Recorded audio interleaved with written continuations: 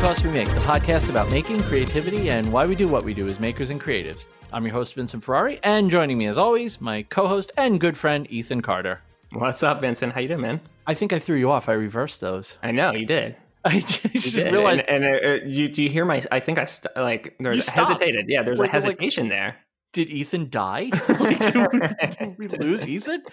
Oh, man. Happy Monday, my friend. Happy Monday. We're back, and we have a great guest tonight, and I'm excited. This is going to be a good one. We're not doing video this week. Sorry, everybody, because we didn't need to. It was cool having Christy on. It was a little bit nerve-wracking doing video. Yeah, it was definitely, and because we hadn't planned it. I mean, let's just say it's nerve-wracking either way, because even our because we Enlighten Us Challenge video, we knew we were going to video it, and it was still nerve-wracking. But can I tell you the truth? I'm not going to lie. I really enjoy it. No, it is fun. It's fun to watch afterwards, to watch. And I know the response generally was, we could take it or leave it. So I'm like, okay, they like us on audio. I get it. Yeah. But I don't know, man. I feel like I want to do more streams. Even if it's not this not podcast. Replacing this. Not replacing this, or not even doing this on a video format. But I was kind of feeling my oats doing it. Like I was enjoying it. So I don't know. For me too, the more I do that stuff, as we've talked about so many times, but the more I'm on camera and stuff like that, the better, the more comfortable I am with it. It does get easier, doesn't it? Yeah, so I like that aspect of it as well, because I do get more and more comfortable. I'm one of those weird people that I'm a really shy, introverted, painfully shy human being, and then a camera turns on in front of me, and it's like, oh, I'm on. Let's go. I think I'm actually the opposite. You're the outgoing. And the outgoing, gregarious guy, and then the camera turns on, and it's like, oh, where's my shell? Yeah, I wouldn't go to that extreme, but our guest has met me in person. I think I'm pretty sociable in person and stuff like that. But the second the camera turns on, I freeze up, and I have to almost have to perform, which is weird, right? It's a weird thing. Yeah, it's stressful. So stressful. But again, there's my tag word. But it does get easier. I'm trying to do it more, and I'm working on two YouTube videos now, and both of them I've tried to do some kind of mid-stream on-camera things just to get more used to it. So we'll see. Yeah, I think you're going to be just fine. I think you're going to be just fine. You've come a long way in a very short period of time, so I think everything's going to work out just fine. So, as Ethan alluded to, we actually do have a guest this week. Yes. Not bad. 2 weeks in a row. I know. 2 weeks in a row. Maybe we can get our numbers back from the dead. Wow. Are you guys really, really are just like, you want guests and nothing else? We get it. We get it. We're trying. Yeah. But our guest this week is going to scratch that itch for a lot of people. So Ethan and I I think we've talked about him. We're going to talk about guests. We'll be with you in 1 second, but we're going to talk about you for a few seconds like you're not here. But we talk about him all the time. Yeah. Well, even on other people's podcasts. We've literally talked about him on other people's podcasts. Like, that's how cool he is. Our guest this week. Let me talk a little bit. Go for it. Well, all right. So I'm going to get this right out of the way, because here's why he's one of my favorite content creators. And I'm going to say this. Content creator triple threat, right? Everyone's heard of the triple threat, but here's why I think our guest is the content creator triple threat. He's a phenomenal maker, makes amazing things. He is an extremely talented videographer and editor. So that's 2. And 3rd, he's amazingly entertaining and really, really good at storytelling and entertaining and everything like that. So to me, he's the content creator triple threat. Our guest this week is the one and only Andrew Guevara. AG Does It. How you doing, man? Oh my gosh, what an intro! Thanks a lot, guys. we don't really fanboy over a lot of people that we have on this show. I mean, we don't. We try to kind of contain it, because you want to act like you've been there. But I don't know, man. There's something about watching your work and watching the way you do what you do, and it's just like, I want to do stuff like that. Right. Like, I spend so much time watching your videos, just going, how? Right. How? Well, and as I've said on the other podcasts and stuff like that, I watch your videos and your content, and it makes me want to up my game. And I think that's there's a lot of makers out there, and big YouTubers that I really aspire to be like and stuff like that. But it's not necessarily their video and editing, skills. It's their makers or whatever. And your videos are just so spot on. So what? Yeah. I think I'm trying to fill that void because there's not a lot of people who put that much effort into their videos and the editing and the storytelling part, and I'm kind of realizing that I'm not the best maker out there, but I know that I can produce some pretty good videos. So I think that's where I'm starting to focus on now. What kind of training do you have? I mean, and the reason I ask is because the level of production that you do, it's almost, if you tell me nothing, I'm just going to quit because it's like, I am just not going to. But do you have some kind of formal training in video and filmmaking and something like that? Is that something you've taken some kind of class or got a degree in or something? I come straight from YouTube University, my man. Unreal. So, I'm a musician at heart, and what started was the music background. I was, a producer, a singer. I played the piano for, 35 years or whatever. And that has been kind of the backbone of my skill set. And then I ventured off into video, had a video production company, doing weddings and special events for 15 years. So then now I've covered video. So you got the audio and the video, and just overall creation and editing has been kind of my playground and what I've been exposed to.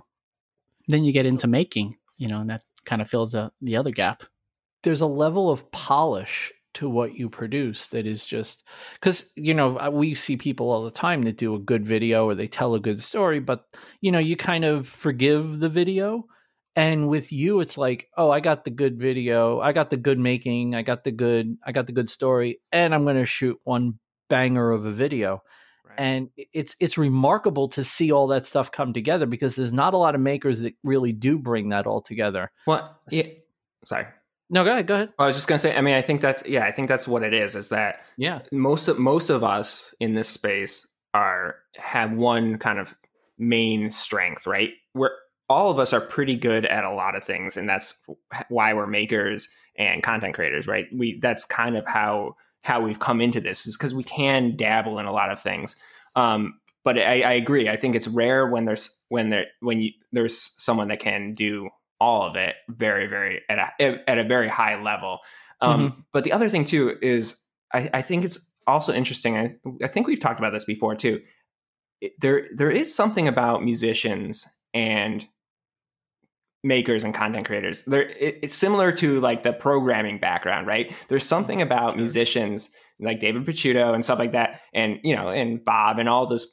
They're, even if that's not their main focus, there is that background, and it's interesting to hear that you started there. And so how long did you do that? Like, what was so for the music part, I started when I was maybe 4 years old, playing piano by ear, just starting with the Mario Brothers theme, and surprising my parents because they hear us playing Nintendo, the whole time. Then all of a sudden I start playing the theme on the piano. They're like, we said stop playing Nintendo. And you're like, no, I'm playing piano. I'm practicing. Yeah, exactly. So that and Zelda and just playing piano and playing things by ear has just been so much fun, and trying to figure things out, dissecting music, figuring out what instruments were there, and just getting into that mindset of paying attention to that level of detail. That has been kind of what I've been, just attracted to my whole life, just figuring out how things work, how things are built, are made, and then kind of reverse engineering it. For example, like one of the things that I used to do when I used to make instrumental versions for artists, or for people who wanted to perform a cover of something and their instrumental wasn't available, so they would reach out to me and ask me to make an instrumental. So what I would do is I would listen to the actual track, and the only instrument that I always had a hard time trying to identify and the notes and everything was the bass. And you can rarely hear the notes of the bass. So what I would do is I would speed up the song, the playback. And when you do that, even 2 times or 3 times speed, the bass sticks out at you. and I was able to identify all of those notes. And for me, like, that was the hardest thing to do. And a lot of people weren't able to reproduce music, and they get the bass notes wrong because they weren't able to hear it. Right. Yeah. So that was a fun thing for me, just being able to recreate stuff that other people wouldn't be able to create. But I guess that's the problem solving that we always talk about, right? There's got to be a way, and it's not just I can't do it. I'm going to figure out a way. That's brilliant. That's amazing. It's that tunnel vision thing. Yeah, one of the things that always stands out about your videos is the way you incorporate the rhythm of the song into your shots and your cuts and your ramp ups and your ramp downs, and you really do. The only other, I'm literally going to say, I'm going to compare you, but the only other person I've ever seen that does it as well as you do is Casey Neistat. Mm-hmm. And I mean, and I know that people, go, Casey, not like, who are you comparing me to Casey? But it really is true. Like the first time I ever saw anyone ramp their video up and down based on, the tempo of a song or hit things on the beat was Casey. Mm-hmm, and, when I started watching your videos, you're, even if it's just, short stuff on Instagram or stuff, anything you've ever set to music, it's like, you really do spend a lot of time making sure that things fall on the beat, stick with the tempo. And it's like, oh yeah, now that I know you have a music background, that makes a whole lot more sense. And yeah, exactly. I mean, you're one of the only people that I turn the volume on for, to be honest. And and that's a truth. I mean, and I put music to mine, and I'm so happy when it just randomly happens to fall on a beat. Like I'm like, no, that was great. That was awesome.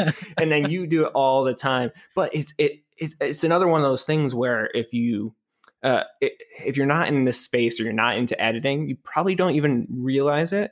But but it is such a pleasing thing to happen.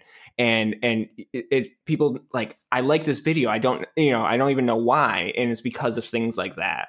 Yeah, it's the science behind, the audio, and that's really just been the backbone of everything that I've been doing. When I started my video production company, that was my slogan or my tagline for my company was "A great presentation is never skipped," and the company name was Skip No Productions.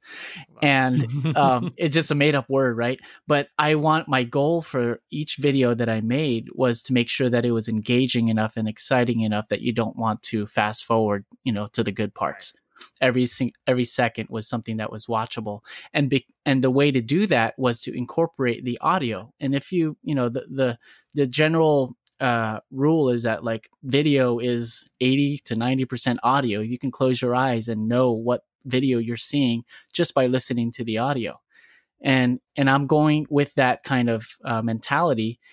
As long as I put enough effort into the music and the audio and the sound effects, it just ties everything together, even if the visuals aren't that great. Well, and that is kind of a rule of thumb, is that people will forgive bad lighting and will forgive bad video, but they won't forgive bad audio. And so if you're not even taking it to, I can't put out bad audio, and you're actually elevating it to audio is going to be a key focus of the video. Yeah. That's brilliant. I mean, that's great. Right. Yeah. Well, one of my favorite YouTubers who I've learned so much from, like, I'm just watching his processes, his audio is abysmal. Like it's horrific. Mm-hmm. And it's almost a joke. Like when I turn on the video, it's like, all right, well, I'm just not expecting to hear what he's got to say. I'm going to just watch when he starts working, because it's just, I'm not going to understand, hear, or pick up on anything, because and it kind of takes away from the video, because if the video had the introduction and the outro in a way that was, comprehensible, it would add so much more to the video. And that's not even a high bar, like comprehensible. I'm not even talking like high level of production, but people, they figure, well, I'm on camera and people are here to look. Yeah, but most people don't look the entire time. And this is something that I do this a lot, where YouTube will be on as background noise while I'm doing something. And then I'll hear something and I'll go, oh, what was that? And I'll go back and I'll watch. But if it's not catching my ear at any time, I'm never going to go back to it. And I think audio does get completely discounted by way too many creators. Yeah. So I think one other example of just the importance of audio, like this happens to me all the time at any event. My last week, my brother did a speaking engagement, and we went to go watch him. And the audio that the DJ set up and the speakers and everything was just crap. It was just terrible. And I was like, I gotta do something. I have to do something to go fix it. So, and you could tell the DJ was having trouble trying to get the feedback down to a minimum. And I was cringing every single time. And I was like, no, if they could just move the speaker just a little bit to the left, they'll be okay. So then this DJ comes down off stage and tries to talk to somebody, who might have a little bit more experience. It was very clear that she was kind of new to all of this. And I just pulled her to the side. I got off from my chair. I said, hey, do you need some help? and she said like, oh my gosh, yes, please. Can you help me?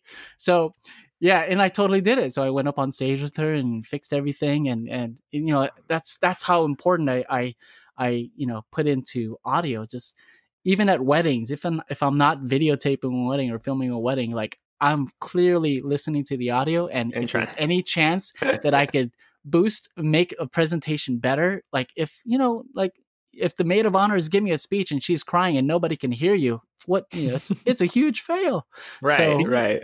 It's funny you mentioned DJs, because that I've seen that also. Like you go to an event and the audio coming off, like they're so obsessed with it being loud that they pay no attention to it if it's actually good. Good, right. Exactly. That's so funny. Well, so what happened at WorkbenchCon? How could you not fix that horrible? Wait, no, I wasn't at WorkbenchCon, so y'all got to fill me in on this one now. I think the audio in the main room was just horrendous. I mean, it was just, it was a huge hangar, basically, right? For sure.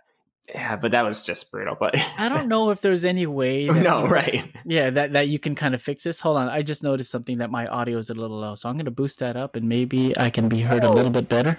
Is that better? That sounds like WorkbenchCon right there. Yeah. Okay.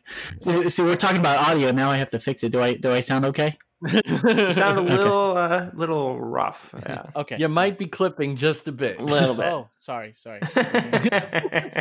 Okay. Oh my God. Everyone in their cars just went, what did he just do? I didn't know it was that much of a difference, but anyway. It just goes to show you right there. Yeah, you got to find that sweet spot. So you get this bug up your butt and you're like, I'm going to start doing maker videos. Mm-hmm, Yeah, what sparked that actually? Yeah, something has to happen where you go, I could do this. I could probably do it better than other people. And what's cool is that I feel like we're in on the ground floor to watch on your YouTube channel. But what sparked you to finally start one? And were you emulating anyone? Like, how did it all get started for you? Sure, yeah. So once I have gotten the audio part kind of down and comfortable, and then the video part, with the experience of video production, I first started, I went into making, I met my wife, and we kind of gone into this whole DIY thing together, did a whole DIY wedding. And that's when I picked up my first saw and found a joy in that. And, ever since then, when people started calling us and say, hey, you remember that thing you made for your wedding? Can you make one for us too? A light bulb went in my head, and, I just thought, hey, maybe we can make a business out of it. And so for a few years, I was just focused on becoming a better maker or builder, or just learning more about carpentry, woodworking, and laser engraving and stuff. And I never really put too much emphasis on sharing and producing content.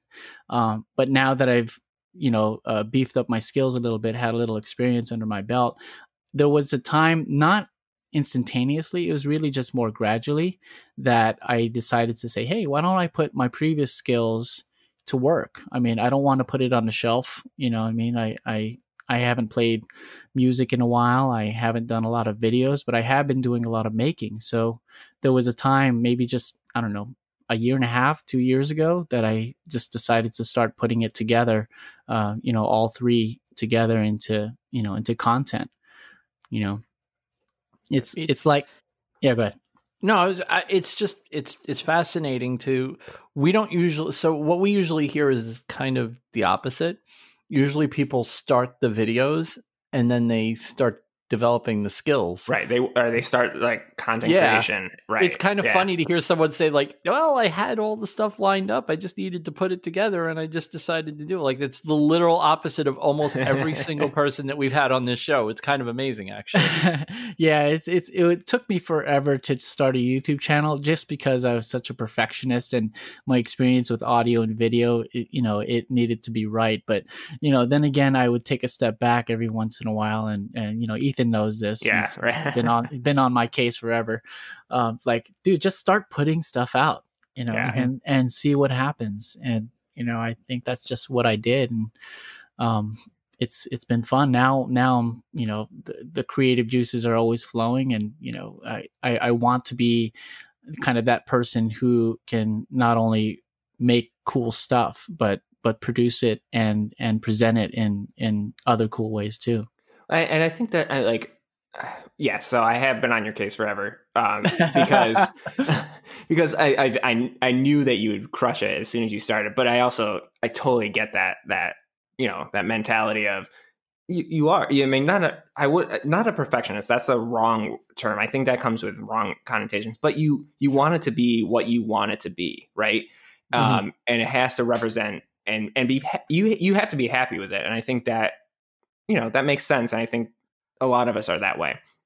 But yeah, I think I lost my train of thought. So never mind. Okay. So I actually, hearing that you consider yourself a bit of a perfectionist, it starts to make me wonder, right? Because so when you're a maker, you kind of make the product or the project on a video and you edit, you do whatever, and you put it out.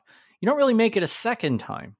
So how does a perfectionist handle a video that didn't get shot perfectly? Like, do you dump it or do you start over and say, I'm just going to make it again? Like, how would just make it perfect every time, Vincent? Right, yeah, sure.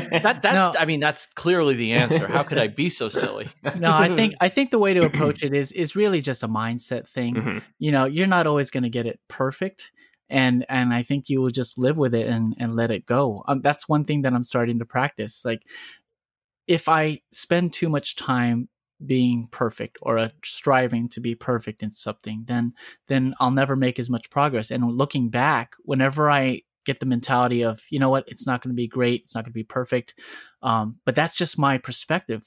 What my version of not 80% perfect will be like 150% perfect to somebody else. And I have to just keep reminding myself of that my perspective might be so high of a level, or my requirements that people won't even care, that it's, they'll probably already be entertained with something that I feel will only be 75% perfect. And I just have to keep reminding myself of that.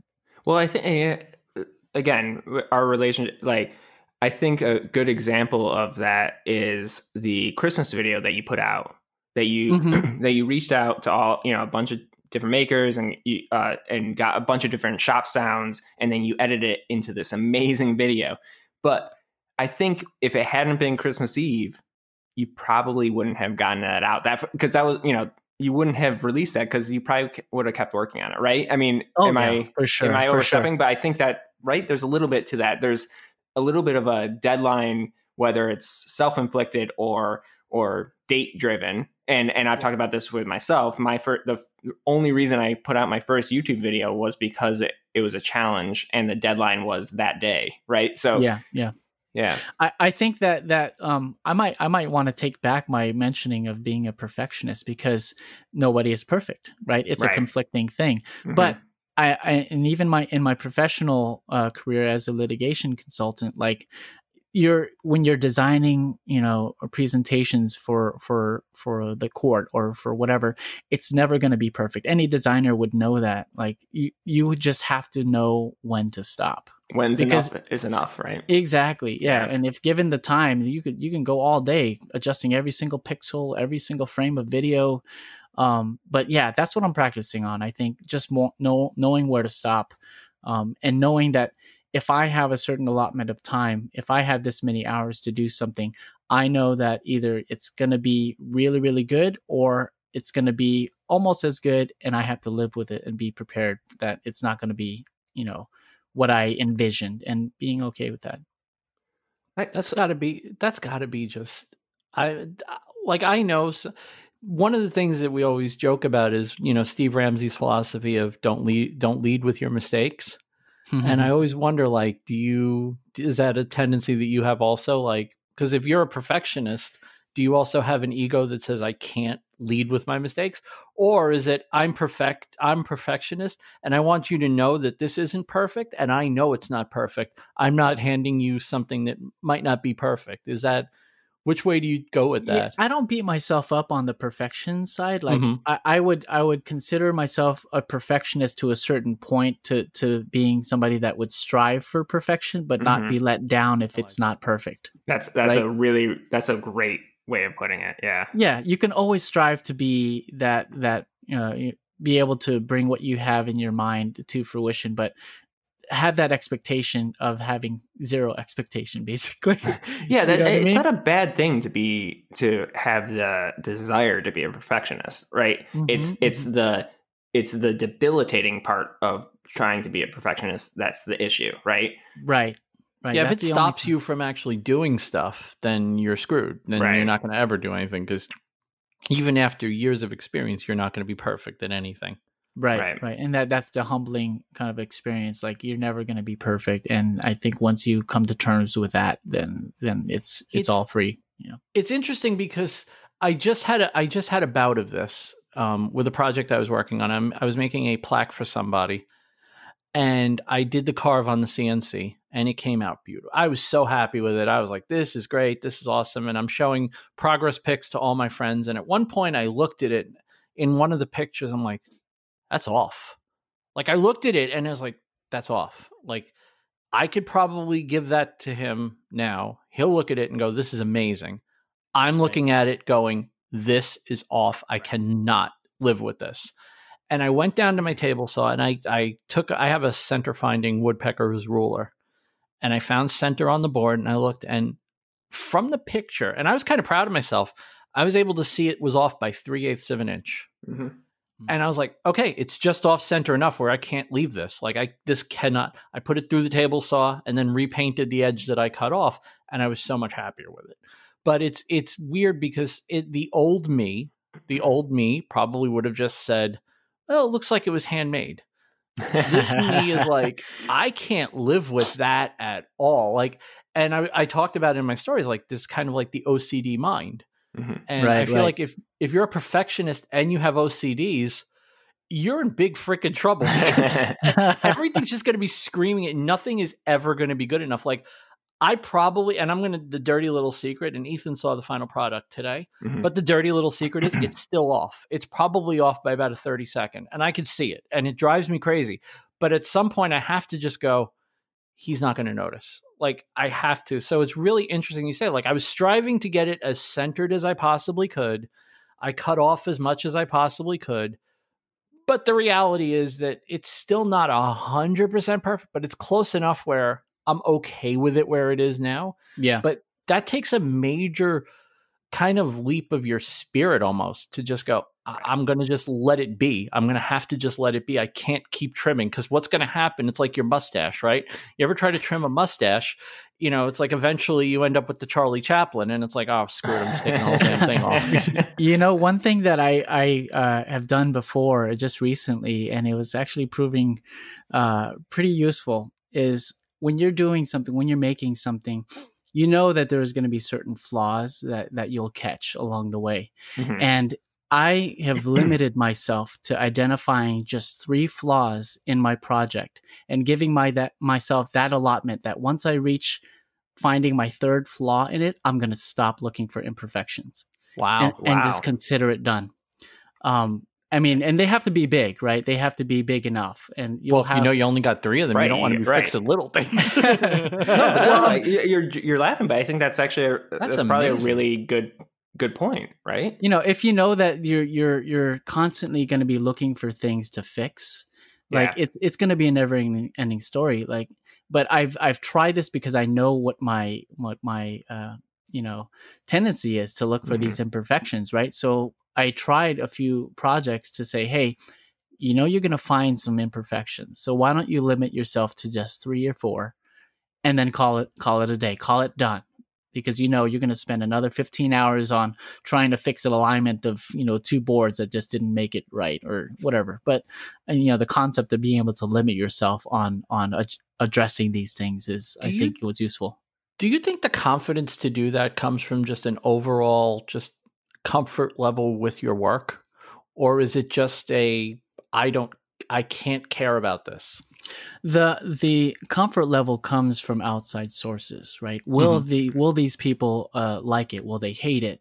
And I'm starting to learn to quiet my mind more on that. And wow. once I find myself happy with where the progress is, at least for mine, independent of anybody else's opinions, then it feels so rewarding. Like when you pat yourself on the back, and not listen to anybody else. Well, and as we've said many times, everyone else will not see what we see, right? We see all the imperfections, everything, and they don't see any of them. I mean, all of us are talented makers and very good at what we do, and we are our own worst critics always, right? So for sure, yeah,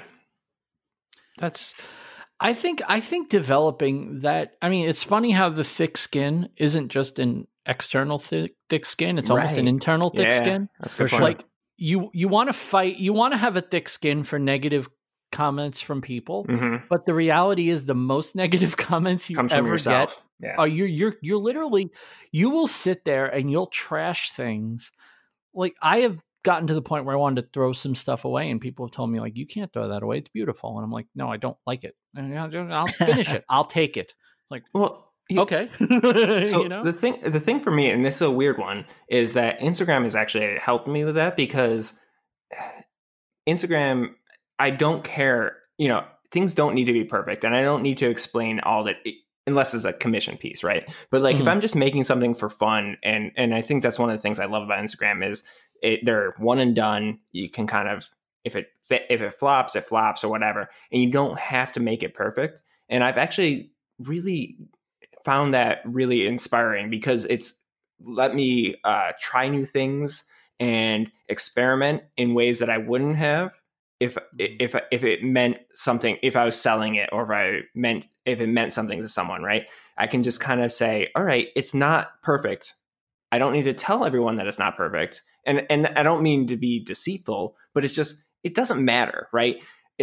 It's about, for me, this project is a learning experience or a fun little, like, whatever kind of project. And I can just accept the fact that it's not going to be perfect, and no one needs to know that, and it's fine, right? Yeah, I totally agree. I think for me, I didn't have the chance really in these recent years to do anything that I 100% wanted to do. Up until recently, the Game Boy project. Yeah. And that was where I was free to do whatever I wanted to do and use every bit of my skills and experience to produce something that was inside of my head. Up until that point, it was always based on commissions and whatever people, had a vision, and I didn't really have a lot of creative control. And I think it's because I had that experience of making that Game Boy, I started to realize just the benefit and the reward of being able to be free with 100% creative control to do what you want. And then, and then be okay with the end result, because it's 100% you. Right. I think the perfectionist was really based on the commissions that I've been doing, because, will the client like it kind of mentality. Well, exactly. And if you're charging money for something, I think that adds another level to perfectionism, right? I mean, I really struggle with something that, Vincent, we were talking about this before we started. Like, if I don't think I can do something to the level that I feel is warranted of a commission piece, I really don't want to do it. I struggle with that. Even if I could do it, if I'm questioning myself, it's a really hard thing to take on, and it's a lot of stress, right? So yeah, I'm sorry, go ahead. No, I like to say yes before knowing if I could do it or not, and then figure it out later. I was just going to say, that's what I was going to say. So do I, yeah. That's how I've managed. It's really funny you say that, because that is exactly how I've managed to cope with it, right? I will almost always say yes, and then go, oh God, what did I just say yes to? Right. Like, I can't do that. Yeah, you can. You don't have a choice. figure it out. Well, it also pushes you. I think that's the other thing too. And I say that, and I've taken on a lot of things that I didn't think I could do, but it challenges you and pushes you to that next level of saying, all right, well, you've committed to it and they're paying you money. You better figure it out. And you almost always do, right? So right. So exactly. Andrew, you do take commissions for your other bit. It's not your day job. You have a day job, and then you have a side hustle, and then you have the making stuff. But the side hustle you do take commissions for. And I was wondering, how much of the design is stuff where the customer comes to you and says, I want XYZ, or it says, I know your work and here's what I'm looking for, come up with something. Like, what's your process like with that? And does it make it easier when it's, obviously when it's you versus, do you prefer it being your artistic vision or your customers just saying, make me this? Right. There are two different categories that I guess I can split it up into. One of them is our party design business. My wife and I, we have a party styling display business where the majority of the stuff that I work on is based on client requests, and either party planners might reach out to us and say, I have a specific backdrop or a specific design that I need made. Can you guys fabricate it for me? Or a Cookie Monster truck or whatever.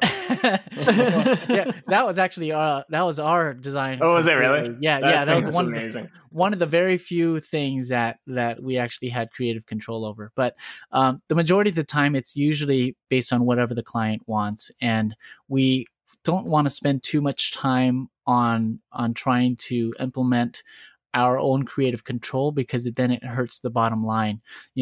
It's as much as I want to try to be an artist when making something, the money is just not there to support the time required to get it done.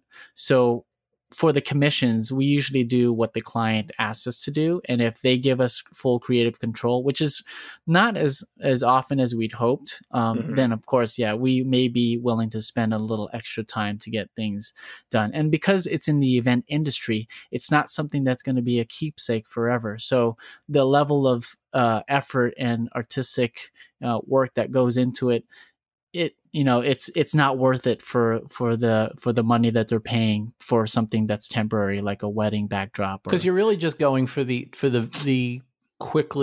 temporal visual, right? You're not going for like, this is going to be up for like 6 years, and I don't want them to get tired of it. It's going to be up for 5 hours, and then it's probably going to end up in a dumpster. Exactly. So with that mentality, we weren't really getting a chance to really flex our artistic muscles to get things the way that we wanted to get it done. So that's kind of why I started branching off from our side business into the AG Does It side, where I would accept commissions independent from events or anything, just random stuff that people would commission me for. And now I'm starting to get a few clients where they would say, you know what, you hold the reins to this. I'll let you do what you need to do. Just make sure it says Owen, or just make sure that it has this, right? Just one small requirement. And then, it's just been a blast being able to see what I can do and challenge myself to see, what can come up from having full creative control. I haven't had a lot. I think that's one of the things about the added benefits of Instagram or YouTube or content overall is that it is a portfolio, right? So it is there's people that now you have a portfolio that says, look at how creative I am, right? You don't have to just believe me when I say it. Look at all the stuff I can do, and just trust me, just trust me that I'm going to do well by you, right? Yeah, I don't like to do anything twice or do repetitive kind of things. I always love to take on projects that'll, stretch a different artistic muscle, so that I could just keep growing. Yes, it may be a little selfish, and yes, we might not make as much, on our side hustle, but the happiness factor is always key, a driving one. You have to be engaged and excited about it. Otherwise, it's just going to become a day job, right? Yep, and I have that already. Yes, exactly. Have you? I mean, knowing that now, do you do you turn down commissions, or are you like the I actually do take all the call? You do? Yeah, I do turn down commissions, and I pass them off to people who might be more available or even more down their alley of artistic vision.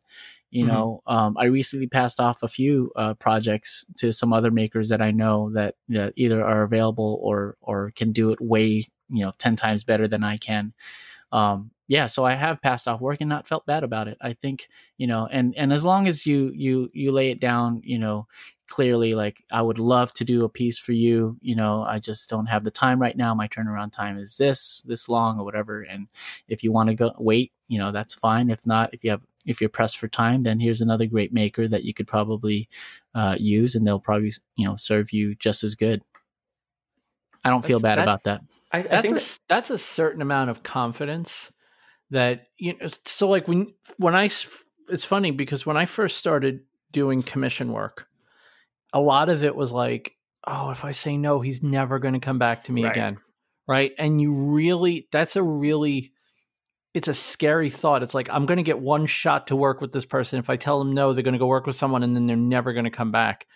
And I had some really good experience with that and being able to turn down work with my day job. It's actually just myself. It's my own company where I have been super, super busy getting booked left and right. I would be traveling 6 to 7 months out of the year, and being able to have the experience of turning down work and being okay with it has proved itself useful, because even after turning them down, I would get a call back a year later.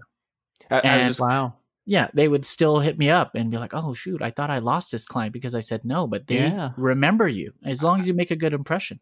I was just going to say that I actually think that it makes an impression if you say, I love your business, but I here's someone that could do this specific thing better, or this person has time right now and I don't.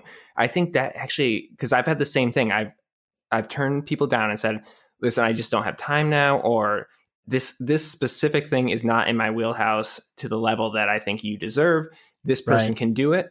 And more often than not, those people come back for another project or another thing, because they respect the fact that you turn them on to a good bit, another option. I think they respect that a lot. Yeah. Yeah. It's we're totally comfortable passing off business to other, people in the industry, or just, as long as you don't burn a bridge, they'll most likely come back. If you've done a project for them before and you've done a great job, you left a great impression, you shouldn't have to worry about that. Yeah, totally that's agree. a pretty fantastic outlook. I mean, like I said, that takes a certain amount of swagger to have the self-confidence, to know that you can turn down work and not lose the work forever. So I even now, I still struggle with that. So I hope one day I can hit that point where I can turn something down. I can decide this really isn't for me, and I don't have to do it because I know that there'll be another commission down the line that I might be a better fit for, that I can do for this person. Right. Yeah. And also, sometimes if it's not a good fit, like I got one of my friends, his grandfather or his uncle owned a bar, and he's like, I need some tap handles. I'm like, dude, I'm not in a position to make tap handles for you. Like, I don't have a lathe. And he wanted like classic, like, spun tap handles. And I'm like, that's not really something I'm capable of doing. I said, but I can give you a couple of guys that can do it. And I worried that I would never get to work for him again, but it was more of the worry because I don't really know that he has anything for me to do.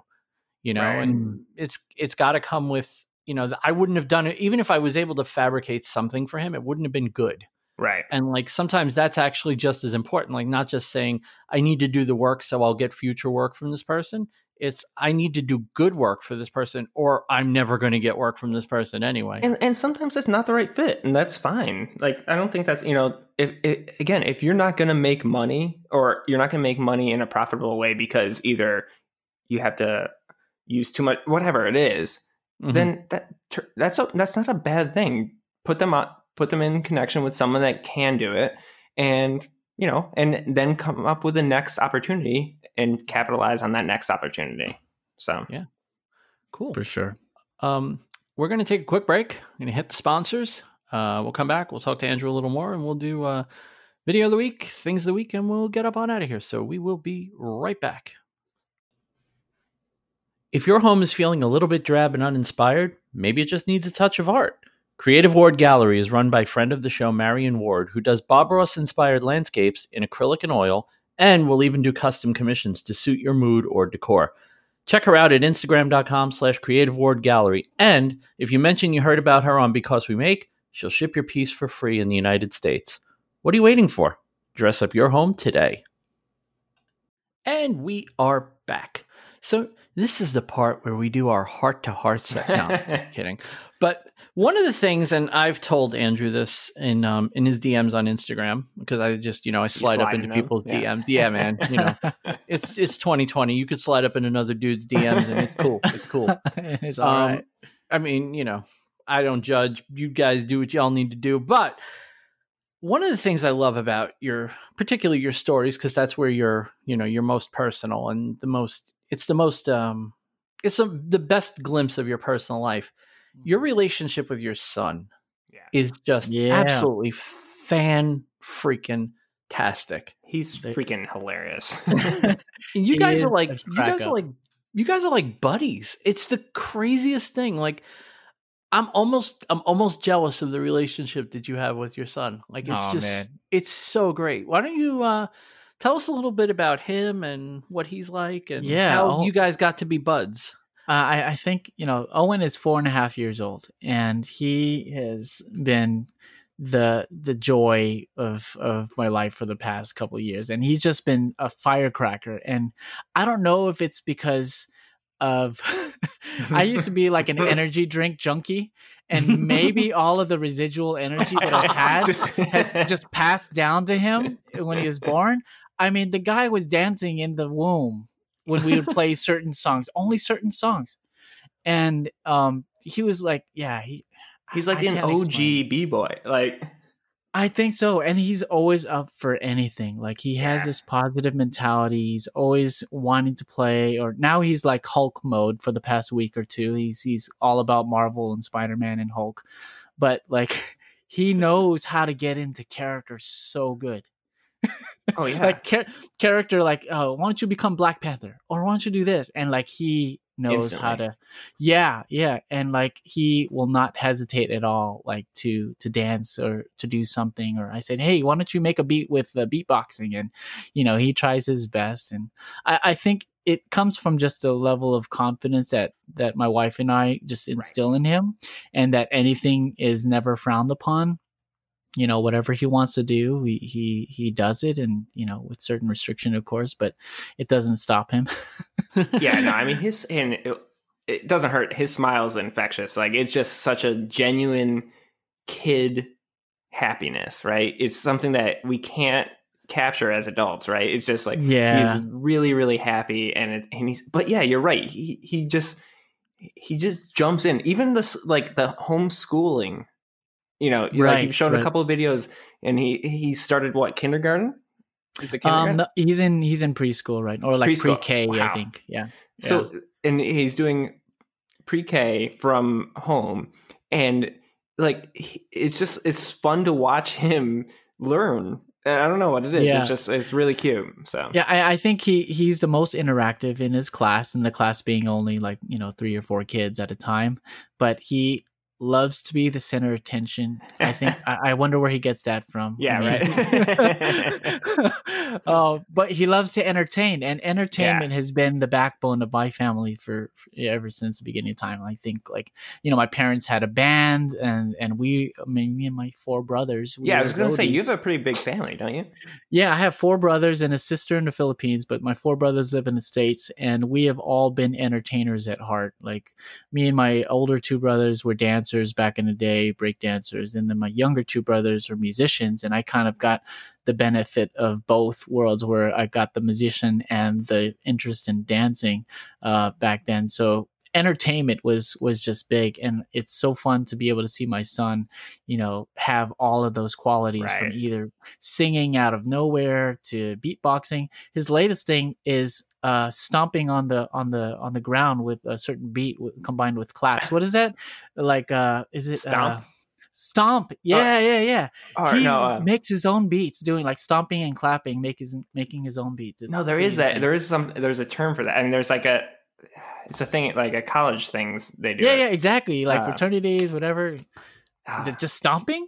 Yeah, I don't know what it is. All right, I'm gonna look while you keep talking. Owen is gonna stomp the yard. Yeah, he is totally. He could be like a young cast at Stomp the Yard. That's amazing. I mean, it's got to be fun. Like he seems to have so much personality already, and it's like, wow, this is just he's gonna be one of those kids. You know, the crazy thing is, I think he knows it.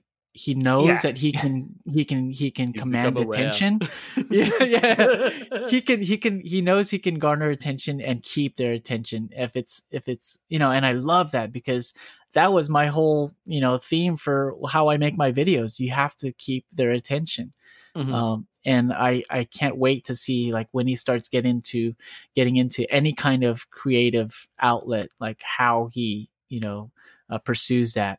Is there that little bit of worry in the back of your head? Because, I mean, I knew a lot of kids like that too, and they were the class clowns. They were always getting in trouble. Like, is there a little bit of worry that, he's going to be the distractive influence in class? Or I'm not worried about it. I mean, I it's going to be, of course, there's a little worry, right? You can't really control what happens in the classroom. But I think as long as we as long as on the home front, we're setting those ground rules or those limits, they'll kind of have in the back of their mind, knowing when to. Well, I think it's also, you're fostering the creative side of it. You're not encouraging the negative side of it, right? I think there's something about that where, because my niece is very, very creative as well, and it's the same thing. It's like you have to have rules and stuff like that. But it's about fostering that creativity and just explore it. Be who you are and whatever. So yeah, love it. It's got to be kind of cool. Just, like one day you're going, oh, this kid's cute. I love my son. My son's good. And then all of a sudden he starts to develop this personality, and it's like, oh, wow, this kid is awesome. It's weird because I feel like kids are, I don't know, they're almost stifled into conformity now, where it's like we got to calm every kid down and, wrangle every kid up and tie him to a seat and get them, my nephews when they were growing up, the one thing that drove me crazy, and they're not my kids, so I don't get to choose how they're raised, and I understand that. But the one thing that always got me was all their toys had to be educational. And it was like, you have to let a kid be a kid for a little while. Like, you don't have to start cramming education into their head at age 4, Right. It's okay for them to have just a mindless pair of Hulk gloves. Well, that's okay. What is education though? I mean, I think that's the other piece of it, at least in my opinion. What is education? There's education that's, book education. And I think there's education of watching your dad make things, right? Mm-hmm. Or watching your dad play music. And always having music around you. I think, to me, that's huge education. I think the concept or perspective of education can be skewed. Like, you could spin anything to be educational, right? Playing with Hulk gloves, playing with Legos, watching, just learning from other people. Just, you don't always have to be in a book. My son does read, which is great. He has a section of time for that, and then he has a section of time of doing mindless stuff. I'll say, go stomp on the floor for 5 minutes because I got to take a call, and then I come back and he says, "Look, Daddy, look what I did," and he just learned. He stretched his creative muscles and he made himself a beat. Were you raised similarly, where it was just we'll let you be you as long as you stay within. I mean, obviously all parents have boundaries, right?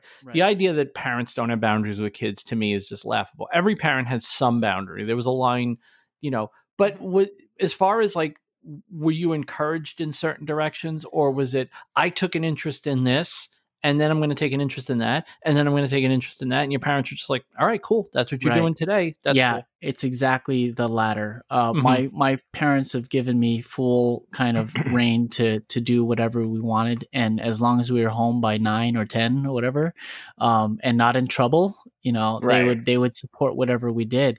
Everything from starting a new business, they would be like, okay, if you think that's cool, then that's great. You do that. That was their mentality. And that, like, I've been blessed to be able to have that experience, to be able to get that freedom to do whatever you want. And they would put their foot down if they noticed that I was going beyond, and like, I'm not going to come home till 2:00 on a school night because I got to get this done. Like, they would put their foot down when it comes to that. And I guess, I guess part of the way you raise your own son is like, well, I was raised this way and it worked, so there's no reason for me to not raise my son the same way then. Right. And I, I also take into consideration, what my wife thinks, and we always talk about, is this cool? Is this right? What do you think about this? And, let's try this new thing and see how he takes it. Oh, shoot, he actually likes it. So why don't we keep going with that until there's something else? And, always changing it up and always keeping it exciting is what we always try to do. I think that's, again, for me and Vincent, who don't have kids, it's hard to talk about. But I have a cat. Leave me alone. But I also think that there's no blueprint for raising kids, and I also think that every kid is different, and I think good parents, in my opinion, adapt to that, to each kid. Each kid is different, and I say that because I know I was different. Like, I had a lot of learning disabilities and all those types of things, and my parents fostered that in a way that was different than my brother. And that's and they adapted to who I was, and not necessarily 100% what their viewpoints on how to raise a kid were. Right. Yeah, let me share with you the secret sauce to how to raise children. You ready for this?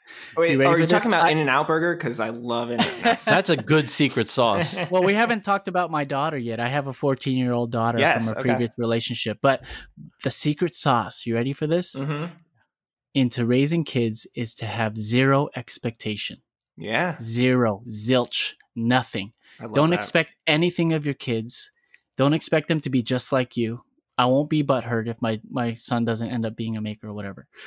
I mean, and that will keep your mind grounded, because then it's really just a flower that's blooming the way that it wants to bloom. And you're feeding it, fertilizing it, right? You're feeding it whatever you want. I mean, you want to have them taste everything, right? Right. Check everything out and see what they are attracted to, and be okay with it. I think, with that zero expectation, you'll be happy, and if they see you happy too. Right. That's the important thing. Like, it has to come from you. Your happiness will fuel their happiness, right? If you have zero expectation about how they're going to grow up, what they're learning, is this the right thing or what, then they'll see that you are just kind of go with the flow, and they'll just take that, right from you, and they'll continue with that. Yeah, one of the things you said in the first half of the show that really caught my attention, you talked about the fact that you are in the your secondary business with your wife. Right. And for a lot of people, that's a bad idea for a lot of people. And I'm just curious, how's that working out, and how do you manage to make that work, and how do you separate your personal time? Because one of the easiest things to do when you don't work with your wife is like, oh, I'm with my wife, it's personal time now.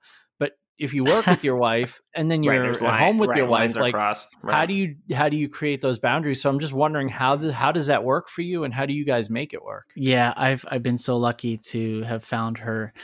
When I knew that she was the one was when we first started dating. We got into DIYing, and we just bought our first home separately. We both bought our own homes. We ended up being neighbors, like literally across the street or around the corner from each other's house, because we shared the same realtor. So being neighbors at first, we started to cultivate this friendship and DIY stuff, like, oh, look what I'm doing I'm installing a new camera or security camera. Do you want one too? It's like, yeah. So we started to get into this whole DIY thing and building and making, and the way that we would approach certain things was almost business-like, because there were no feelings involved. It was just like, do you need this done? Sure, I could do this for you. And we were able to draw the line between personal and professional, or business, or neighbor, so to speak, really good and change the gears when it's time to have fun or something. That's why I knew she was a keeper. So, wow, and then you knew before, and you guys can roller skate from what I've seen. Right. So. I helped her build her party styling business, and which then evolved into a joint kind of venture.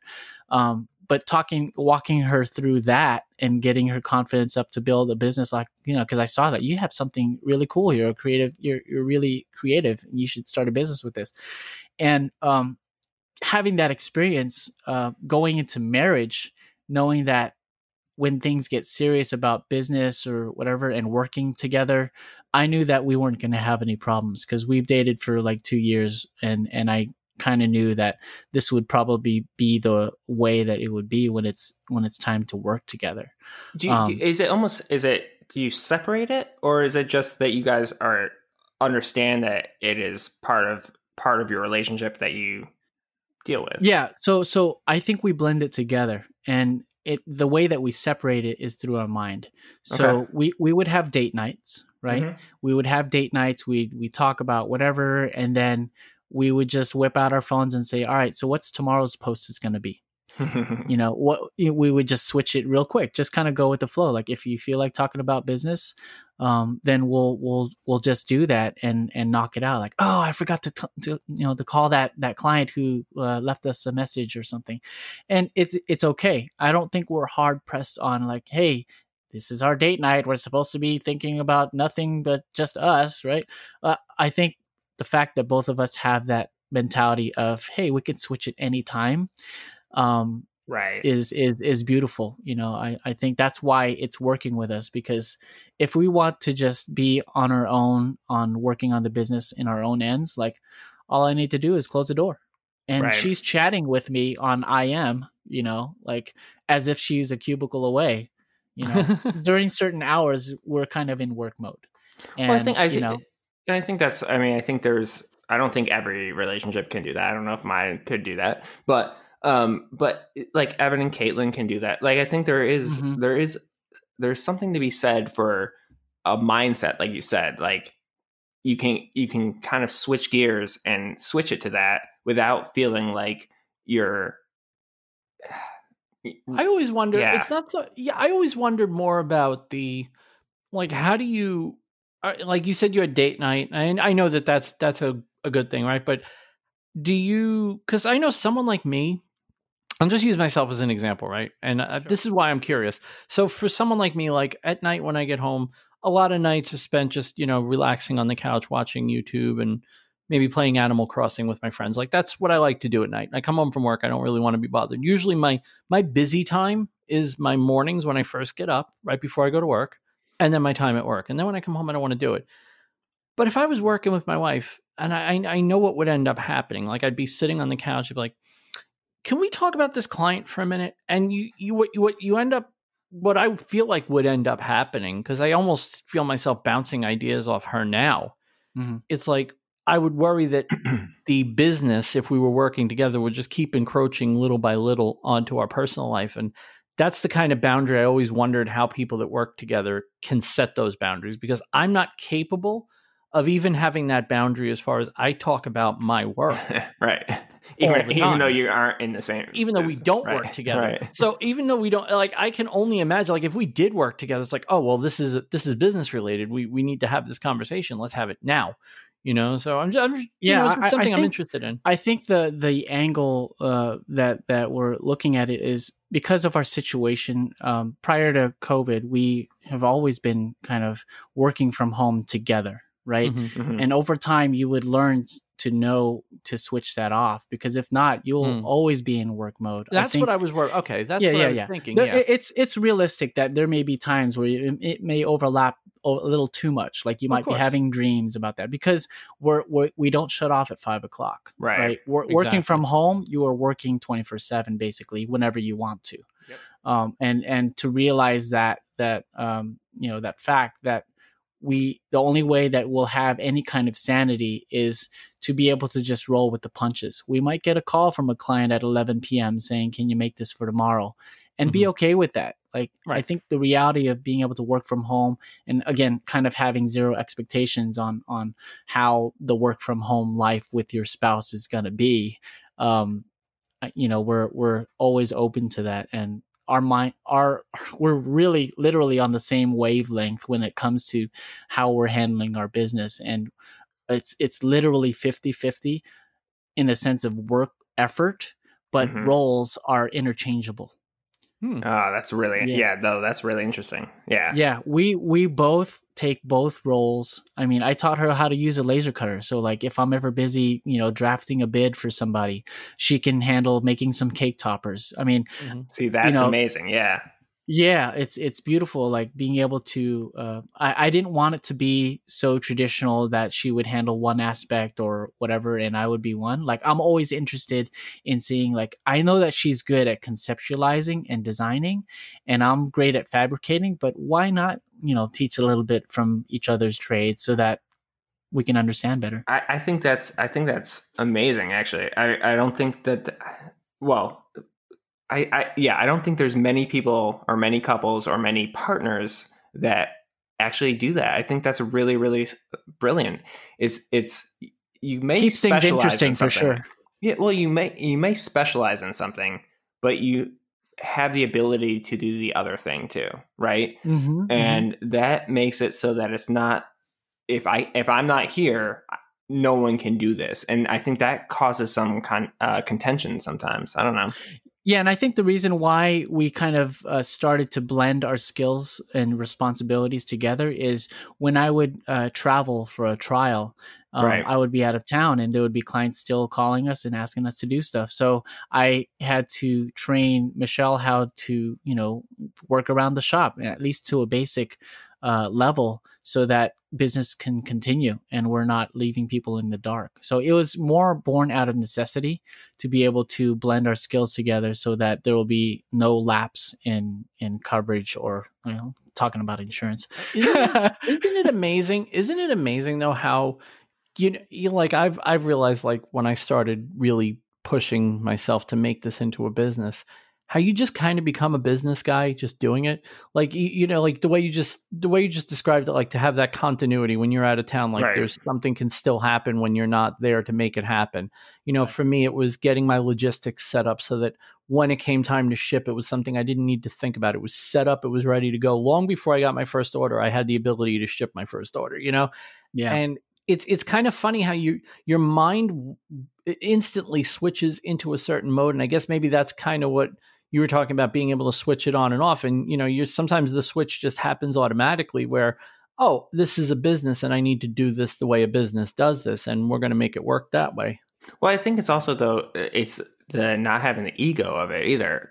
Because I think looking at myself, I'd be like, I'm proud of the fact that I can do this, right? This is what makes this business is because I have the talent of doing this. And I don't want anyone else to be able to and that's a wrong business decision, right?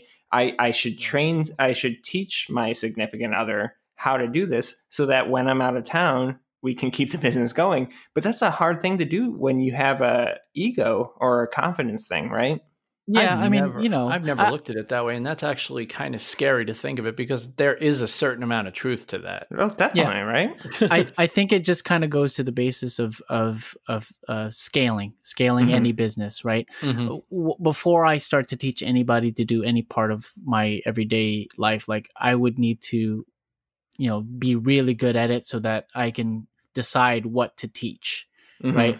I'm not going to expect my wife to spend, to be as creative on the laser, but at least can pop out a couple of cake toppers. And that already is a lot of time saved and increasing in productivity. Like being able to choose, just limit certain tasks of a job is already, greatly beneficial to the overall continuity of the business.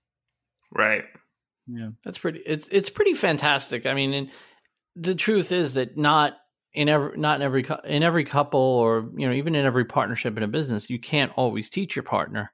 So the fact that you're able to have a partner that you can, even if it's just stuff that's just okay, this, like you said, even if it's just bang out a couple of cake toppers, but if that's, frees you up for a couple of hours to not be banging out cake toppers, then there you go. That's perfect. That's exactly the kind of stuff that, people think a division of labor means an equal division of labor. And that's not always the case. Sometimes a division of labor is there's multiple tasks, and all of these tasks need to get done. Most of them need to get done simultaneously. And that's where the split needs to happen. Like, these things need to all be moving, not necessarily split in half. So for sure. Yep. That's pretty fantastic. It's cool that you have that relationship. Like, it is very cool. It's, I don't have that. I don't. I just don't. For me, my, Handmade by Vincent Ferrari is a one-man show. Well, same with me. And again, it's not because we couldn't work together. It's just just that's the way it is. Yeah, it never was more than a one-person show. There were times where, like, when we did the keychains for the Enlighten Us challenge, thank God I had a second set of hands. Yeah, she was an all-star. She weeded every single one of them. It's like, I ain't doing that. That's love right there. Did you get one?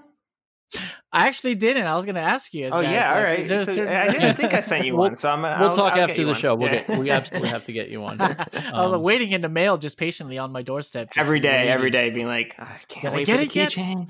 I don't understand. I didn't give them my address, and I still don't have a keychain. How does this work? What is this magic that they expect to happen? Like, you're definitely getting one. Yeah, cool. Going to account for the last. I can't. How many do you have left? Even not many. I think 3. Yeah. Okay. So I estimated pretty well at the number we needed, which is good. Basically, I just took a sheet of Glowforge natural leather, and I just fit as many as I could on the sheet of leather. By the way, Andrew, how bad does leather smell? Oh man, I have the respirator on all the time whenever I do that. Like, even just cutting a small little 1/4-inch hole, terrible. It's worse than acrylic by far. Basically, so. It literally smells. I'm not even kidding. It smells like a dog is on fire. Like, that's what it smells like. It smells like somebody lit fire to a dog. And so this was going for, like, I don't know, 3 hours to cut all. You cut a lot of keychains. The house stunk for 2 days. And Beth still agreed to take it out. Yeah. She sure did. She gets a pat on the back for that one. That's for damn sure, because wow, does it smell gnarly. One of the things I love about you is, like, just recently, in fact, so I love that you work with digital fabrication stuff, because that is my favorite part of making, like CNC and laser stuff. I just got CNC, but I've had the Glowforge now for, it'll be 2 years in January. And I absolutely love that thing. Like, I use it way more than just about anyone I know that has one, except for maybe you. And I love how adaptable you are to the digital fabrication stuff. Like, is how much, because, we were talking about division of labor and, getting your wife using the laser, but just having those digital fab tools also just saves you so much time. It's like, as Ben Neiman, got it right, Ben, as Ben Neiman said, it's like when you get one, it's like hiring your first employee. And it is. Yeah. It's fantastic, right? I love it. I think when we first got the laser, I was literally trying to throw everything under the laser to see how it would react. And within my first week, I had my first fire. Yeah. So yeah, it was actually walnut, and I had like a 1/8 inch piece of walnut, and we're cutting escort names for all of the guests at our wedding. So that each piece was probably like 3 inches wide. So with all of the little pieces that were cut, I think when the laser ran over little small pieces, it actually caught fire really quick. So that was a rude awakening. Like, okay, don't throw everything under the. And I didn't even have my fire extinguisher, so like I literally had to pick up the grate, throw it on the floor, and start stomping on it. Well, the great debate, especially among woodworkers, is lasering woodworking, is CNC woodworking, and all I think is, like, when I hear them, like, who cares?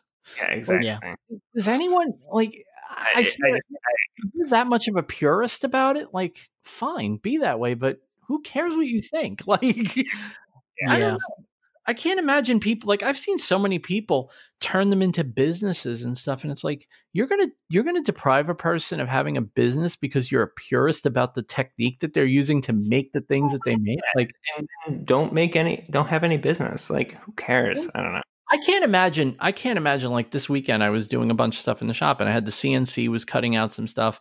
The laser was engraving some stuff. I was sanding some stuff. And it's like, that's like having 3 people in my shop doing this. And 3 skilled people, because the laser is not doing things that you can just do like a monkey off the street. And the CNC is not doing things that like a monkey could do off the street. So I don't know, man. I love having robots in my shop. Yeah, I feel like a robot overlord, and I still would love to have robots. I expect everyone that has robots in their shop. So it's like Skynet. The only thing that could be a problem is if these robots ever turn on me, I'm screwed because they have a lot of sharp and painful things that they could do to you. Like getting cut off with lasers just doesn't sound like a lot of fun to me. But maybe that's me. No, I think I'm more of a digital fabricator more than a woodworker. I think, you do a good job. The one thing that you do, the one thing you do that really makes me smile is, and it was really evident when you did the light up sign for the Enlighten Us Challenge, is you do a good job of mixing traditional woodwork and laser and CNC. Like you're not a one trick pony. I know a lot of people, I won't name the name, but we were just talking about a particular woodworker who used to do a lot of woodworking videos and now just every once in a while pops up with a CNC video. And it's like, okay, cool. You're doing CNC videos. I don't fault you for that. But it's like, I don't feel like that person cares about doing woodwork anymore. And it's like, it's kind of sad to see. And I like it too. I mean, just the diversity of techniques and tools used in each build. I always try to change it up because I don't want it to just be a traditional woodworking or straight up, lasering or something. So, I think that last Enlighten Us project was a perfect example of my mindset of I can't leave anything out. I want to keep things interesting. So I did have a lot of, I used almost all of my tools to make that, watching it come together was just, I was like, when I saw the initial picture, I'm like, okay, that's cool. Like it looked cool, right? And I'm watching the video. I'm like, is that how he did that? Yeah. Oh, wow. Okay. And then one of the things you did that I just smiled. I was like, yeah, this is what I would come to expect, is when you made the cover for the back, and it just looked like it was perfectly in the right spot, and it was wood. You didn't just like slap the stuff underneath and put like a piece of felt. Nope, it had a piece of wood with a screw, and it was clean, and it looked right. Well, that's the full picture, right? That's the full project. Yeah, that's something. Exactly. That's what I love about the stuff that you make in general, is that you could put it on a turntable and not really go, oh, that's the back. That's why he didn't really fit. Like you really do. You care. Like it's like when my dad was making cabinets, he always finished the back of the cabinets. And it's like he knew it was not finished. When I read that in Steve Jobs' book about Steve Jobs' father was a carpenter. And one time I didn't know that. His dad was making cabinets. And Steve said, why are you finishing the back of the cabinets? No one's going to know. And he goes, I know. Right. Totally. In fact, I'm getting goosebumps right now because my dad did that. Mm-hmm. He would finish every cabinet he ever made. He finished the back of, and it's like, why are you finishing the back? No one's going to know that it's not finished. And he always said, I know. That's all that matters. Like, I want it to be completely finished. I don't want it to have an unfinished side. It's disrespectful to have an unfinished side. I was like, wow. Yes, the details, man. But that's what I thought of when I saw the amount of work that you put into like the back of your Owen light up thing. It was like, yeah, he's kind of like my dad in that regard, and it's just kind of cool. So, yeah. My gushy moment of the episode. Gushy. Gotta get one in every episode. Want to move on to video of the week, gentlemen? Yeah, let's do it. Sure. All right. So the video of the week this week, it was a little bit of a lean crop, but we did come up with a good one. And it's somebody, I thought about it. We've never picked her for video of the week. Have we not? Because I've talked about her and you've talked about her. Yeah, you're right. She's never been a thing of the week.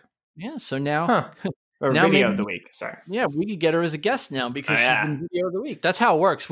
Guys, if you haven't figured it out, we pick people as video of the week so we can get them. That's a scummy thing to do. So that's how it goes, huh? Well, I mean, you were a winner and you're here. You know, we actually awarded someone a winner while they were on the show. It was kind of now the winner of this week is Laura Kampf, and it's pretty obvious why. First of all, Laura's amazing, and the bottom line is Laura's amazing, and the tech. We talked about this beforehand. The folding bike that she made is pretty amazing. Right. It's not the most complicated build. Yeah, right? and I will say not the most amazing project video ever. I'll go out, but I don't mean that in a bad way. I just want it. But what it did bring to the table was some really cool ideas. Yes, the way she thinks. That's why it's the video of the week, right? The mind of Laura Kampf must be amazing. A scary place to be for normal non-Laura Kampf people. Right.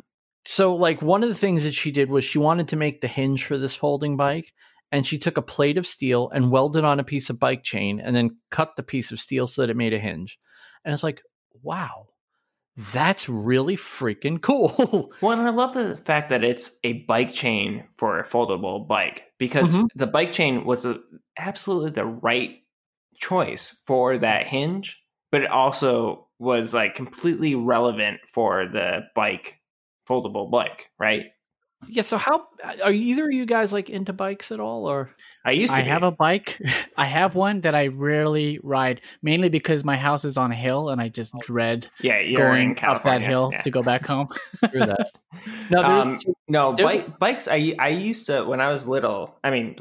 When I was like probably 12 or 13, bikes were everything. I bought bikes at garage sales and I repurposed them and stuff like that, but I didn't do anything ever like that. Right.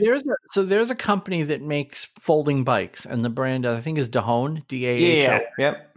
And like you typically find them with hipsters in the city now because everybody wants to ride a bike, but nobody wants to chain up a bike. They want to take it with them. So this company makes bikes that are just, I think they're like $1,200, like with like 12-inch tires. Like they're really odd bikes, and they're geared in such a way that you can ride them easily. They're just bizarre, right?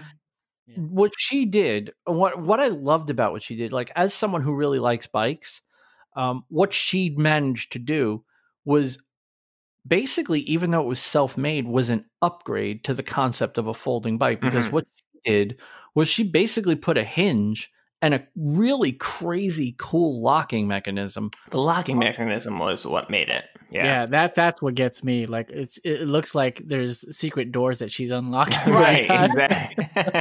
Exactly. On a 20-inch BMX bike, which is just, it's fantastic. Like it's a better riding experience because it's got bigger wheels. It's easier to ride because it's got a different gearing. It felt like she thought of things when she made this. Like it was really, really cool. Well, that's why I love Laura Kampf, because she had a problem, so she got to the train and they could not.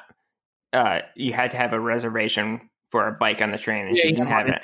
And so I was getting so angry, I was gnashing my teeth at that bike. That's stupid. But 3 a.m. morning on an empty train, and they kicked her off because she didn't have a reservation for her bike. Like, that's stupid. But that's what I love about her, is she took that, and I was like, oh, well, now I have an amazing, video and project idea.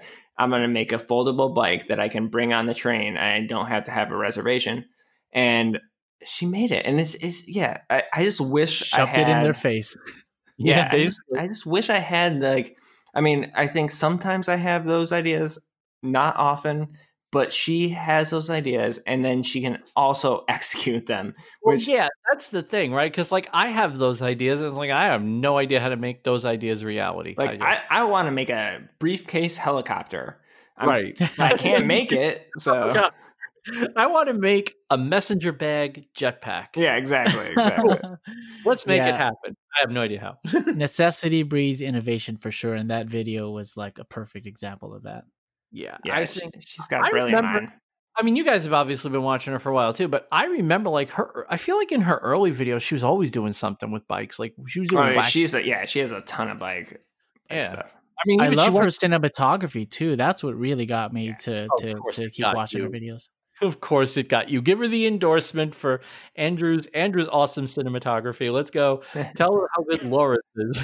Well, no, but again, she takes the approach of telling here's the situation, here's the problem I'm trying to solve, and then she makes this a beautiful video of her making it. I loved it. I gotta say, I'm getting more and more, and Andrew, you're one of them, obviously, but I'm getting more and more to the point where if you're not talking in a video, I'm enjoying your video a lot more. Like, I don't want to hear people talk anymore. Like, it's make the thing. That was something that I was struggling with, and I wanted to see if, I would take the way that Laura Kampf, makes her videos and the fact that she doesn't talk much, that was more engaging to me. And I felt like, hey, maybe I might try it like that. But, again, you can't know what your style is until you try it. So the Enlighten Us Challenge video, I did some talking, I did some voiceover, and I kind of enjoyed it. It was like strategic almost. But it's hard. I mean, it's hard, and I absolutely am struggling with it right now. But it's hard because what do you want your videos to be, right? Do you want your videos to be a how-to or kind of an inspirational / how-to? I don't think I made, right? Another flip side. Okay, so I'm just going to put this out there, Ethan. You do leather work, right? Well, leather work is not something that everyone does. A lot of people there are certain skills that a lot of makers have, right? And one of those is woodworking. So if I do a woodworking project in a video, I don't really need to explain everything I'm doing because everyone does the same things, right? But if you're doing leather work, explaining what you're doing is probably a good idea because I can tell you that most people that have never handled leather don't know, about burnishing, about any of that stuff. Like it's just not in their vocabulary. It's not even in their vocabulary. Like, I don't even know what burnishing is. Exactly. Well, and that's why, so someone like you, it's almost different. Like when you make a video, if you're doing something leather related, you almost have to explain what it is because you're not, your skill is a little more narrow than like someone who makes cutting boards. Like if I make a cutting board video, I don't have to say a word in the video. Right. I can just make the cutting board and put it in the video, and people would go, "That's a cool cutting board," and that's the end of the video. I think, I absolutely agree, and I think, there are a ton of people that do leatherworking but they're not in our space. They're not makers are a different dude. My favorite leather worker on YouTube. Don't take offense to this, obviously, but my favorite. I hate you. One of my favorite leather workers on YouTube is Hans Atelier. Oh yeah. And Hans Atelier, there's no voiceover. No, and Little King Goods, which is he's amazing, but it's all ASMR. Yeah, right. And now I watch your stuff, and the only reason I know what goes on in Hans Atelier's videos is because I watch your stuff and Morley's stuff. Right. And like otherwise, I would have no idea what that person is making. Like I know generally what they're doing, but the techniques they're using, I don't understand any of it until I call upon some of the knowledge I have because there's no VO with any of their stuff. So, but that's the hard part about trying to figure out what your YouTube channel is, right? Right. And do you want to teach people or do you want to just inspire? Provide, just inspire? Yeah. And neither of those are bad things. And I think they can also be one and the same. I think that's part of so the last video I did was a very tutorial stitching video, but my next video maybe doesn't need to be that, but is that confusing to the audience? I don't know. There's all those questions. In the end, I think people put way too much effort into figuring out, is this going to confuse the audience? Yeah. I really do. I absolutely agree. I think feel like your audience will figure it out. And I think the most important thing, and Andrew, we've talked about, do what makes you happy, right? Like what you're proud of is what's most important, because you can't control a lot of it. So just put out the video that you are proud of. Yeah, and make sure you're making stuff you like. Right. Otherwise, we can tell. Right. We can tell. Yeah.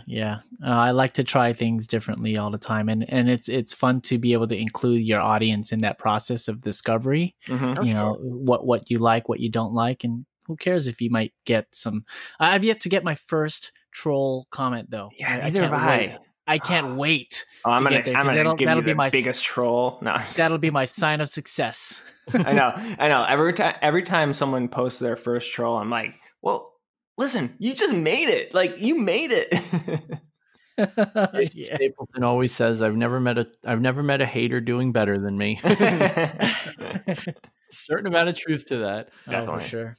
So let's get on to things of the week. And Andrew, when we have guests, we always let our guests go first. So what's your thing of the week? Sure. So recently, in past couple of weeks, I've been just working on little upgrades in my shop, and because I've been focusing more on making good video content, I've been upgrading my lights and my lighting. So there is a Fillbox light that I just recently purchased and put out a few videos using that light, and I just absolutely love it, because my goal for a lot of the visual aesthetics of my videos is I try to black out the background as much as I can, so the focus is literally what's being illuminated. And I've always struggled with different ways of lighting, and I've always tried different things, but recently I just got this light from Godox, Godox. And it's a dream to work with, and it provides a whole new kind of look that I use, and I just love it. And now I'm trying to find ways to be more creative with my lighting. I'm not like a lighting professional, but I'm just exploring all the time. And I recently installed some ceiling tracks in my garage, in my shop, to be able to eventually mount my lighting on there, so I have full creative control. Because I hate tripping over tripods. Like at any given project, like I would have maybe 4 tripods in the shop floor. So I'd have one camera, I'd have 2 lights, and there's 3 tripods already. And then I'd have my iPhone for my stories. So there's another tripod. Look, I'm tripping over everything. So like frustration breeds innovation again, right? So now I'm trying to lift everything up to the ceiling, and hopefully it'll be a long project, but yeah, lighting is definitely something that I'm interested in. Well, and it seems right like you can hang from it too, from what I've seen. That's what I was gonna say. I love for sure. I love that everyone has taken Ben's design and in one way or another just kind of made it their own. Like, it's been really cool how many variations on this same exact thing people have done. It's been freaking amazing to watch. Yeah, I'm so proud of them for being able to see this thing skyrocket with a whole bunch of different makers and their takes on things. Like, it looks simple, but he said before, like, he spent months trying to perfect this design, and he made maybe like 50 different iterations of that version before he finally released it. And I didn't see the value. I didn't necessarily see the value of it until I started seeing more people doing it. And I'm like, oh, I'm really not. Even like Tim from Georgia Workshop, right? Mm-hmm. He did in the middle of it was kind of brilliant what he did. In the middle of his shop, he put like he put a pipe clamp without one end on it. And that's the pipe that he clamped the arm to. And then he has full 360 of his shop with that camera. And it's like, wow, that is actually really, really smart. Like, if you put a good enough zoom on that and you have 360 degrees around you, you pretty much have your whole shop covered with one camera that isn't on top of you, and you're not going to be tripping over the tripod of it. It was pretty brilliant, actually. Yeah, I have this dream scene or just dream shot in my head that I want to try to implement, and I kind of posted a quick reel on Instagram demonstrating it, where it's literally like a 360 camera where the pole or the pipe would be the center point or the pivot point. And then it would be like a camera that would focus on the center of the shop. And I would do like a time lapse with a slowly rotating pipe. It's kind of hard to explain in words, but basically it'll be like a 360 time lapse focusing on one area in the shop, so that one revolution could essentially be 3 hours of work. Of time that elapsed in just one revolution. So it'll be slowly rotating, but like now you have rotating basically. Yeah, but now you have movement that's focusing on one thing. You've seen moving time lapses before of like the sun setting and, you know, the moon coming up and stuff. That's going outward. But my focus was try to focus on the inward part of the 360. So it's focusing on the very center. So I hope to get some shots like that soon, but it'll probably require some more robots. I don't know. That's awesome. You should consult with Matthew Vanderputte, who's a friend of the show, and he's a time lapse photographer and a time lapse videographer. It's his specialty. Aha. Okay. I should make that introduction. Introductions. Bounce this project off him because he's literally a wizard when it comes to time lapse. So awesome. Yeah. Yeah. See, I can actually make some connections too on this show. Not just Ethan with all the connections. Cool. Yeah. So I will have the link to that in the show notes when the show goes live so that you guys can get one. How much is that? Do you remember? Or the light that? Yeah, I think it's from Godox, and I think it's about $150, $160 for a single light. That's not bad. One in front of the price of anything on this show, I smile, because if it's not in the thousands, a one will make us much happier. They're recommending really expensive stuff on the show. I've done a lot of research on trying to find, you know, the optimal light that fits within a certain budget. You can easily find similar lights that are, you know, twice that amount, 3 times that amount. But for my purposes, I didn't need like a full on studio, and I was looking for kind of a one-stop shop. And I've done videos with just that one light. And it's worked out so far. That's Awesome. Ethan, you're up. All right. So my thing of the week is, actually, I mean, it's been a little while since I've had it, but I'm going to shout him out anyway. So Trevor of Maker Experiment on Instagram and YouTube, he came up with this really, really cool nesting ruler acrylic design. And basically what it is it's this piece of acrylic that cuts down into a lot of different pieces that are all different lengths of rulers, and they have all the different measurements and everything like that. But what I really, really like about it is he made a clear one for me, because I really like and often need to be able to see through the ruler when I'm working with leather and cutting leather and stuff like that. And it's really, really nice to be able to see through it. And it's I don't know, it's just really, really nice that the way that it comes together, and they all nest together so that it's a really seamless component that hangs on the wall. And yeah, I don't know. I'm probably going to be able to put out a video tomorrow about it. But yeah, that's my thing of the week is Trevor's Maker Experiment ruler. It was actually, I liked his video on it. I was like, wow, that's a really neat idea, the way those all kind of sit together. Because one of the problems you have when you have a bunch of rulers in your shop is they just end up all over the freaking place. And I have hanging hooks for them, and they're just hanging on top of each other, and that just sucks too. So yeah, this is actually a much better solution. So yeah, I saw Trevor's that video. It was really cool. Yeah. Trevor's like an engineer, so like he's got really creative ways on making these things, and also like with just a laser. Like he even put out another video of I think it's a box or like a chest where that's all made out of laser cut parts.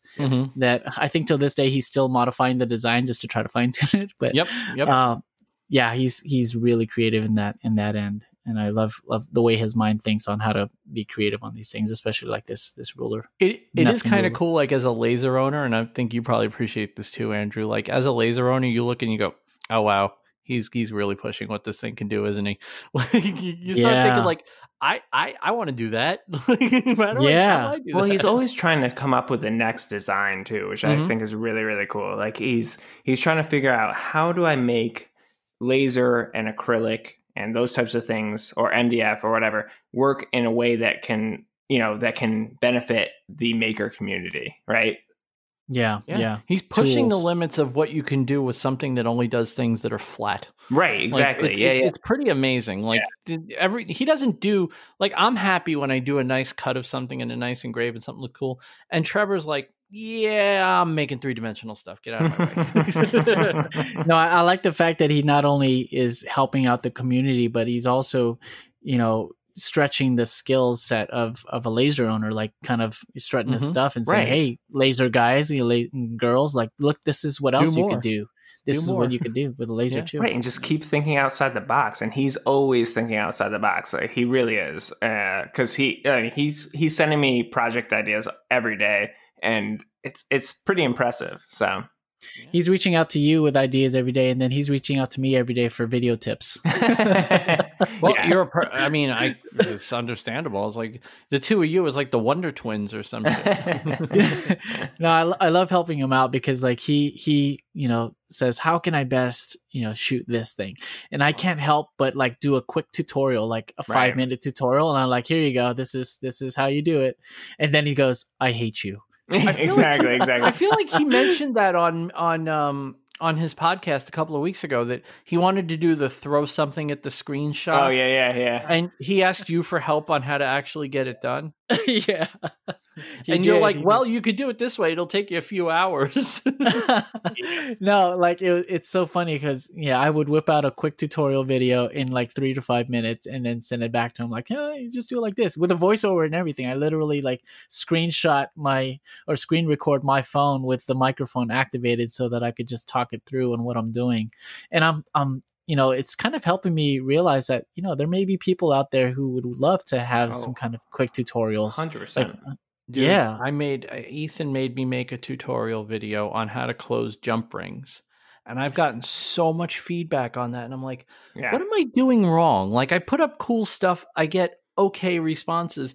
I put up a video on how to close jump rings. No, and it's like, I want that. That's awesome. How do I know? What else do I need to know how to do? It's like, okay. Yeah. People are hungry for knowledge, and that's a good thing. I think. And the funny thing is, they don't know they need it, right? Until you show it to them. Exactly. Yep. I guess I'm just going to have to keep growing my audience. It's a public service. My thing of the week, I'll make it real quick because my thing of the week is not 100% the most interesting thing in the world. I just thought it was kind of cool because I just started playing with it yesterday, and it's Sculpey 3 polymer clay. There's a lot of different kinds of polymer clay, and I'm only talking about the one brand and the one type that I have experience with, but it's Sculpey 3. Sculpey makes a whole bunch of different clays. They make some that are soft, some that are, when you bake them, they float. They do all kinds of crazy things. This is about as close to beginner clay as you can get. I was challenged by a friend of mine to make something donut related, and I was like, what the hell am I going to make donut related? So I was like, well, I got some polymer clay. I might as well take a crack at it. And all right, it's not perfect, but I got to say, for a first attempt at anything ever with clay, I'm really happy with it. It was fun to work with. It's very forgiving. If you put a fingerprint or a thumbprint or a thumbnail print, which I did on a lot of spots, you can get it out with some basic tools. I think I spent like $25 on all the tools you could ever need to work with clay, and then a piece of acrylic. And then the set that I got was like $30, but it's like 40 different colors. Well, it's very Wobie Designs donut related. So, what's funny? True story. I literally saw that post, Vincent, and I bought some donuts after. Like I was at a 7-Eleven, and I just had to have some donuts, and I got one of those 6-packs from Hostess. Oh man, that's it. The dangerous kind. And I want some now. What they really call, what you really mean to call the single serving box. Oh yeah, for sure. 6 donuts, my butt. But, yeah, so this stuff is actually really fun, and it's surprisingly, I thought it would be harder to work with. So I want to start making jewelry out of this stuff, and I figured a good way to get comfortable with it would be to just make something with it. Make a donut. And I made a donut, and it came out kind of cool. So now I'm kind of motivated to keep working with it, which is good. I was saying last night that one of the things you'll always learn as a maker is that when you have a good first experience with something, it's going to encourage you to try it again. Mm-hmm. If your first experience with something is crap, you're probably never going to give it a second thought. Yeah. So, but my first experience with this was really good. So it's Sculpey 3. It's idiot proof. Even baking it, like it didn't crack when I baked it, which this stuff cracks like crazy when you bake it. But this is, like I said, super forgiving. So that's my thing of the week. Sculpey clay. I'm very like a child. Nice. I like my clay. It's fun. It's fun. But it is fun. So I'm allowed to have a little fun. Well, Andrew. Yes. We have reached the end, my friend. Yeah, thank you so much, man. Of course. No, thanks for having me, you guys. I've had a blast. It was really great. I couldn't wait to get on this. It's been so good. It's been so good to finally like really just have a chat with you, pick your brain a little bit. And I feel like I learned some things about you that I had no idea about, which is pretty awesome. So very cool. Yeah, I can always share some parenting tips anytime. We've been telling people, one of the things we've been telling people is, start watching your stuff now, because it's like getting in on the ground floor. Yeah. Like as far as your YouTube channel, because you're going to blow up. Like it's so obvious. Andrew, I'm not going to stop pushing you. Just okay, please don't. I'm not going to tell you to stop. Just keep doing it, because I need it pushing. We Ethan, obviously, Ethan really well, but I'm new to the game, but I really do love your stuff. And I, even though, there were times where I just go, oh, that's just so above my head, but I just love watching your stuff, and I love watching the stuff that you make. And I love your style. I love the polish on your videos.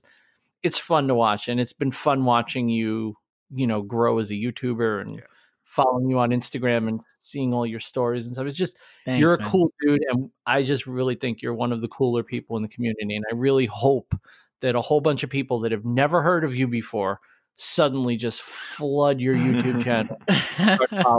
Because I feel like you really have earned it. You're one of the good guys, man. Thanks, man. I'm going to treat it as a marathon, because I keep wanting to, that mindset of like, you need that viral video. No, it's not going to work that way. Nope. You need to grow.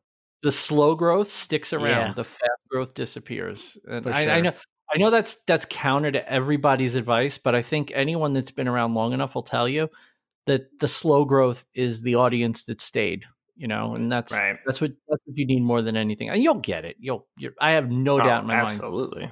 Yeah. No doubt in my mind. I've never said anything with as much confidence as I've said that you are going to be one of the next big YouTubers. Oh, man. Thank you so much, man. I appreciate that. We'll have all Andrew's links and stuff in the show notes. It's Instagram.com/AGDoesIt, DUZIT, and he's AGDoesIt on the YouTubes. So definitely check him out ASAP. Tell him you heard about him on Because We Make, so people realize we actually have some clout in this space. Otherwise, we're just telling people we're going to send them there and you all go, but you don't tell them the crowd is, and then nobody knows that coming on this show is worth the effort. It definitely is, man. It's just fun talking to you guys. Thank you. We will be back again next week. We I don't know if we have a guest or not. We might. I think I worked out a guest today, and he's a fan of the show. So that's going to be really, really cool. If I don't even know. That's exciting. Yeah, so Ethan has no idea, because I figured it out probably about a couple hours before we started. Yeah, we might have a guest next week. If not, guess what, guys? It's going to be Ethan and I for the win. But yes. You're not going to know until you listen next week. Have a great week, everybody. Bye-bye. Bye-bye, guys.